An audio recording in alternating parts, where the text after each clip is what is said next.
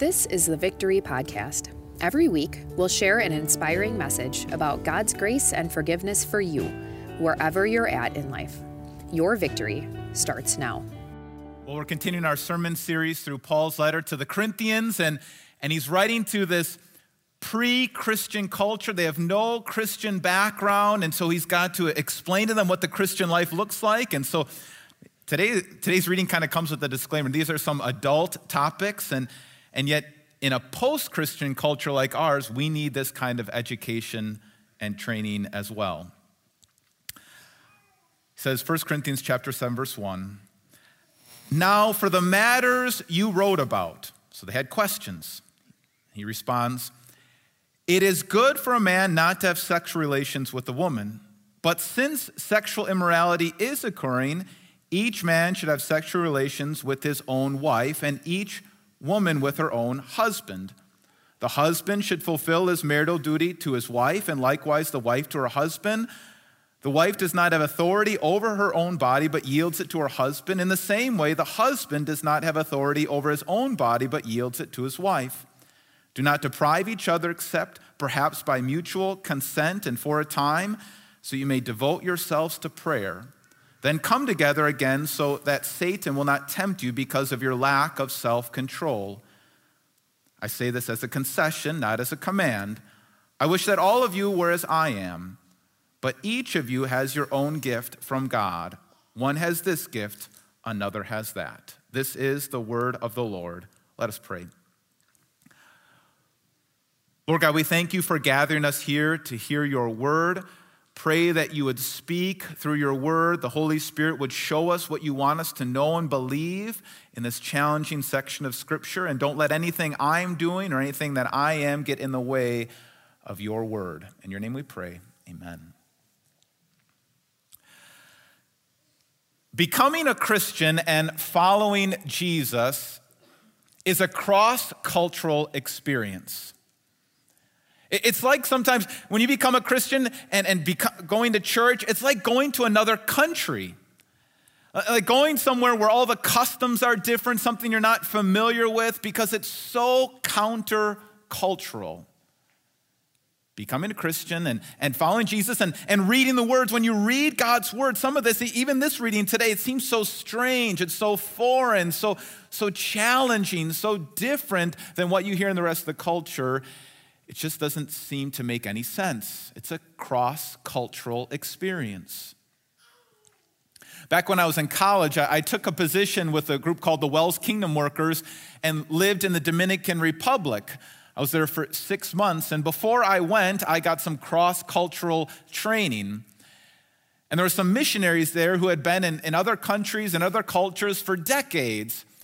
And they said, when you go to this other country, you're going to be confronted with things, and you're going to look at them and you're going to say, this thing that you're doing, the way you do this, or your beliefs on this, or your values on this seems so foreign.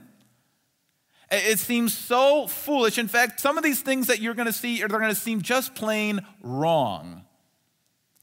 And he said, when that happens, here's 3 things you need to do. Be patient, keep an open mind, listen without judgment.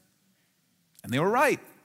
I went to this country and for a while everything was just great, but then I was confronted by some things and I thought, oh man, the way you do this or how you think about that or this custom around this, this seems so foreign, so foolish. In fact, what you do right here, this seems so wrong. And then I remembered, be patient, keep an open mind, listen without judgment, and I just might learn something, and that's what happened. I learned to really appreciate this culture. In fact, some of those things that I thought were just wrong, I realized I was actually wrong. I was the fool. I want us to keep that kind of mindset when we enter into God's word today, that this is a cross-cultural experience, that some of the things that we're going to hear today and study today and think about today are going to confront us, and they're going to seem weird and strange. But be patient, keep an open mind, listen without judgment, and all of us, we might just learn something. We're continuing our sermon series, Foolproof. It's a sermon series through Paul's letter to the Corinthians, and Paul's writing to a church that he started that is a church that started in a pre-Christian culture, in this Roman Empire, in this Greek culture. And so they have no prior Christian values or knowledge or background. This is not like the Hebrew people who had the Old Testament Hebrew scriptures. They don't have any context for what Paul is preaching to them. And so there's all these problems. And so we're going to walk through this letter and see what Paul has to say. So far, as we've gone through this sermon series, Paul has been addressing some things he's hearing about. He loves these people, but he's hearing that their minds are still so conformed to the culture of the day that he's got to confront some of these things. Like there was divisions in the congregation based on their favorite pastor or preacher because they were so used to kind of exalting one personality over another. Last week, Pastor Bill talked about another thing that Paul was hearing about in this congregation, that they were proud of how open they were to any kind of lifestyle. That was a value in the Corinthian culture. We're so open, we're so inviting, we're so open to everything. And Paul challenged them on that. And now today, we're going to look at things that they wrote to him about. And so this is what Paul says. He said, "Now for the matters you wrote about." So it seems like the Corinthian people, the Corinthian congregation, wrote Paul a letter. And again, they live in a pre-Christian culture, and so many of the things that Paul was saying, they just seem so strange, they seem so bizarre. And so they had these questions. Now the problem is, as biblical interpreters, as we're trying to understand the Bible, we don't have that letter. We don't know exactly the questions that they had. So it's kind of like when you're listening in on somebody else's phone conversation. You can hear one end of the conversation, but you don't know the other end of the conversation. And so we kind of have to piece together what Paul is trying to respond to. And so here's what I think's going on. Because the Corinthian culture was hyper-sexualized, this was something that was just deeply in part of the culture. It was a port city, and so people were coming in and out, and there was high prostitution. There was all sorts of sexual immorality that was accepted. Paul had to talk about this over and over and over again as he was ministering to them and starting this congregation. And after a while, maybe they started thinking, "Paul, you talk against sex so much. Are you against it? Paul, do we all have to live single, celibate lives like you? Is that really what you're telling us?" And that seems to be the content of the letter. And so he responds, "Well, actually, it's good for a man not to have sexual relations with a woman. It's okay for you to be single. That's okay. You're not going to die. It's all right to be single." In fact, Paul says later on in the same section at the end of the reading, he says, "I wish that all of you were as I am, but each of you has your own gift from God. One has this gift, another has that." Paul says, it's actually a gift to be single. Paul looked at being single and he thought, this is actually a gift that I have. Paul, for whatever reason, he wasn't obsessed about getting married. He wasn't always thinking about sex and marriage and all of these things. He was perfectly content. He calls it a gift of God. He's perfectly content to be single. And the reason, he says later on this letter, why he thought this was such a valuable gift that God had given him is because he could be a singular focus. He could focus just on the mission that God had given him. The mission of reaching people and starting congregations and traveling all over the world, writing much of the New Testament. He saw his singleness as a gift. But he knows not everybody has this gift. He knows that it's unlikely that this is for everybody. And so he says, but since sexual immorality is occurring, each man should have sexual relations with his own wife and each woman with her own husband. Now, I want you to understand that, especially in the Corinthian culture, this phrase here, this verse, would be incredibly countercultural. That Paul is saying, first get married, and then after you get married, only be intimate with your spouse. One man, one woman, get married, only be intimate with your spouse. And you have to imagine the Corinthians saying, whoa, Paul, you don't get how we do things around here. This is just not how we do things in the Corinthian culture. You don't understand. I mean, Paul, what are we supposed to do at parties when we gather together? This is just part of what we do here in Corinth. I mean, Paul, this is just part of our culture. I mean, nothing on the side. I don't get this, Paul. This does not make any sense whatsoever. And they would have been very much offended by this because it just wasn't part of their culture. It was totally foreign to them. It would have seemed foreign and foolish and downright wrong. And that's the same thing today. What Paul is preaching is just as countercultural. It feels like a cross-cultural experience when Paul says these things to us today. To first get married and then to only be intimate with your spouse. And just saying that, all of a sudden you feel in yourself saying, whoa, this seems totally foreign, Paul. This is not how we do things here. This seems like old-fashioned or another world. This seems so foreign. In fact, Paul, this seems foolish. This doesn't make any sense. In fact, if you're telling me what to do with my body, this is actually wrong, Paul. You're being wrong. And if you feel kind of those feelings coming up inside of you that what God's word is saying here is foreign or foolish or wrong, realize that you're entering into a whole nother culture, this Christian culture, this whole nother world. And when you enter into another world and you have this cross-cultural experience, be patient, keep an open mind, and listen without judgment, and you might just learn something. You see, Paul has a reason for saying these things. Paul has a reason to speak this way. He goes on to explain this. He says in verse 3, the husband should fulfill his marital duty to his wife, and likewise the wife to her husband. The wife does not have authority over her own body, but yields it to her husband. In the same way, the husband does not have authority over his own body, but yields it to his wife. Do not deprive each other except perhaps by mutual consent and for a time so that you might devote yourselves to prayer. Then come again together so that Satan will not tempt you because of your lack of self-control.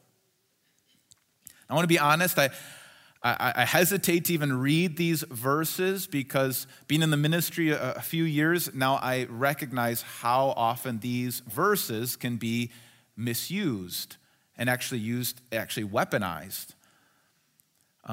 I know how people can take these verses and they throw them at their spouse and they say, see, you have to fulfill your duty. See, God says that you have to fulfill all my needs. And they weaponize these verses. And if you use that this way, I want you to understand you are sinning against God. That is not what God's word is saying. That is not what God's word is saying. These would have been countercultural in that first century, especially because intimacy or sex was actually used as a weapon. It was used as authority. It was used as control.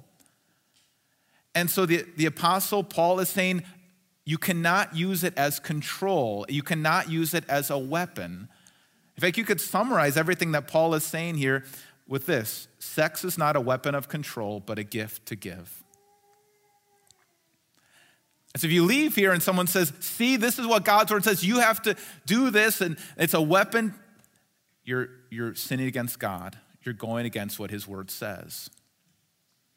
In fact, it is a gift. It's a gift that God has given to bring a husband and wife together, to bring children into the world. In fact, I love what Pastor Timothy Keller says in his great book, The Meaning of Marriage, and he explains it this way. He says, indeed, sex is perhaps the most powerful God-created way to help you give your entire self to another human being.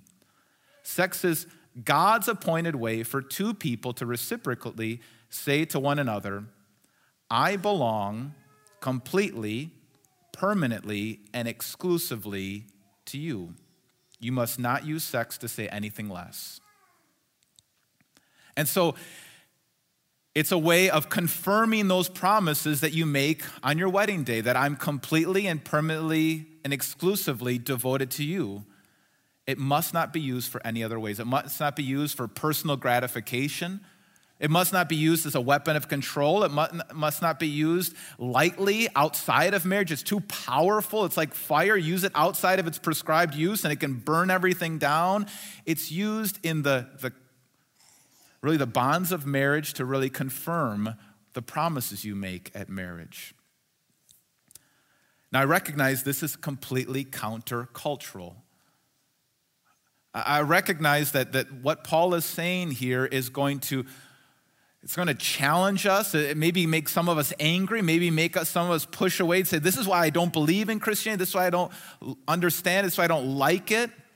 And if that's how you feel, remember this is a cross-cultural experience. Be patient, keep an open mind, listen without judgment, and you might learn something. Because actually what God is trying to teach us is how inside and outside of marriage we can be less selfish. When sex is just used for my own personal gratification or as a weapon, or just something that I want to use for myself, and I'm not willing to make a full commitment to the other person to be there for them, I'm using it for my own selfishness. And what God wants to do is he wants us to become selfless. He wants us to be giving. He wants us to be committed. He wants us to reflect the characteristics of God. You hear all that, and now the next feeling is maybe some guilt. Thinking, man, this is a beautiful gift that I've misused inside or outside of marriage. And so you have all this guilt, and the reality is that all of our sexual lives, because of sin, are broken at some level. And so I love the way Pastor Bill preached the gospel last week. If you remember that, he talked about how Jesus went up on the cross. And when he was on the cross, he was taking on all of our sins. All of our sins hit Jesus so that they wouldn't make it to the Father, that he was holding back all of our sins before the Father. We think about our baptism, and you've been cleansed from all of your sins. We think about the life of Jesus, and he exclusively hung out with tax collectors and prostitutes, those who are caught in all sorts of sexual sin that had been done to them or that they have done, and he went there to forgive them and heal them and restore them. So you are forgiven children of God, and now God is calling you to live a new life. To not just follow the ways of the world. I know the culture of our world is going to give you a whole different kind of message on how to look at these things, but God has called you to live countercultural, like you live from a different culture. And sometimes when you try to follow this, you're going to look and feel foreign or weird or strange or foolish or just plain wrong. But the reality is that's because we do belong to a different place. This is not our home. We do live according to a different standard of values. The Apostle Paul, when he was writing to the Philippians, he said it this way: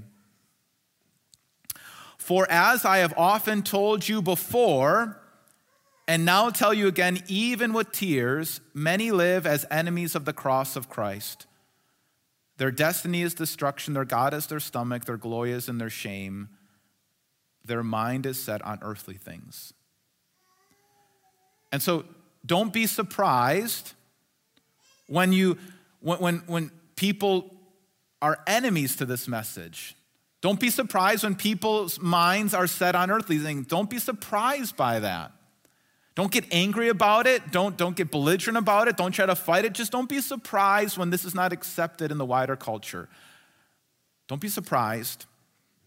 Because we're from another place. It says, "But our citizenship is in heaven, and we eagerly await a Savior from there, the Lord Jesus Christ, who by the power that enables him to bring everything under his control will transform our lowly body so that they will be like his glorious body." Our citizenship is in heaven. We live according to the values of King Jesus, only empowered by the Holy Spirit. And so God is calling us to live a whole different life. And we're waiting for the day when Jesus will return. He's going to come down. The kingdom of heaven is going to come down to this earth. And Jesus is going to make all things new, including us. He's going to transform our lowly bodies to be like his glorious body.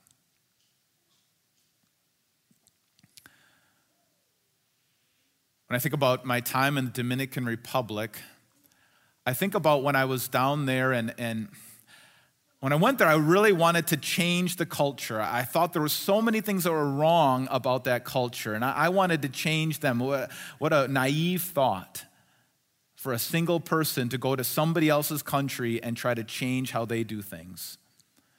But after a while, I was trying to be patient, trying to listen without judgment, and try to keep an open mind, and actually what I found out is that culture changed me. I actually realized that I was wrong, that I was being foolish, that some of the things that they did, the way they did it, was actually the wise way to live. And I came back there changed. I was a different person because of their influence on me, and I pray that that would happen to all of us when it comes to God's word. I know that many things here probably seem strange and foolish and outdated and wrong at so many levels, but I pray that we would be open-minded enough that we'd continue to gather as a group of believers. Maybe we still struggle with some things. Maybe we still don't think everything is the way it should be. Maybe we still think some of this is wrong or foolish or strange, but I pray that we would continue to gather as a family of believers. We continue to gather in small groups. We continue to read our Bibles and let the culture of Jesus' kingdom change us to be less selfish, less self-centered, love God and love people more, be about giving instead of our own selfishness. And then as we live according to that kingdom, the kingdom of heaven, we await the day, we long for the day when the kingdom will finally come down. And Jesus is going to make all things new. He's going to transform this world. He's going to make all things new. And that includes you. Amen. Let's pray. Lord God, we thank you for your word. Even though sometimes when we read your word and try to apply your word, it seems foolish. Even to the strongest Christian, it seems foolish. So I pray, Lord God, that you would give us an open mind, that you would teach us the wisdom of your word, that you would show us why you wrote the things that you wrote and help us to live according to it. In your name we pray. Amen. Thanks for listening to the Victory Podcast, brought to you by Victory of the Lamb in Franklin, Wisconsin. For video sermon archives, more information about us, and to let us know how we can meet you where you're at, go to victoryofthelamb.com.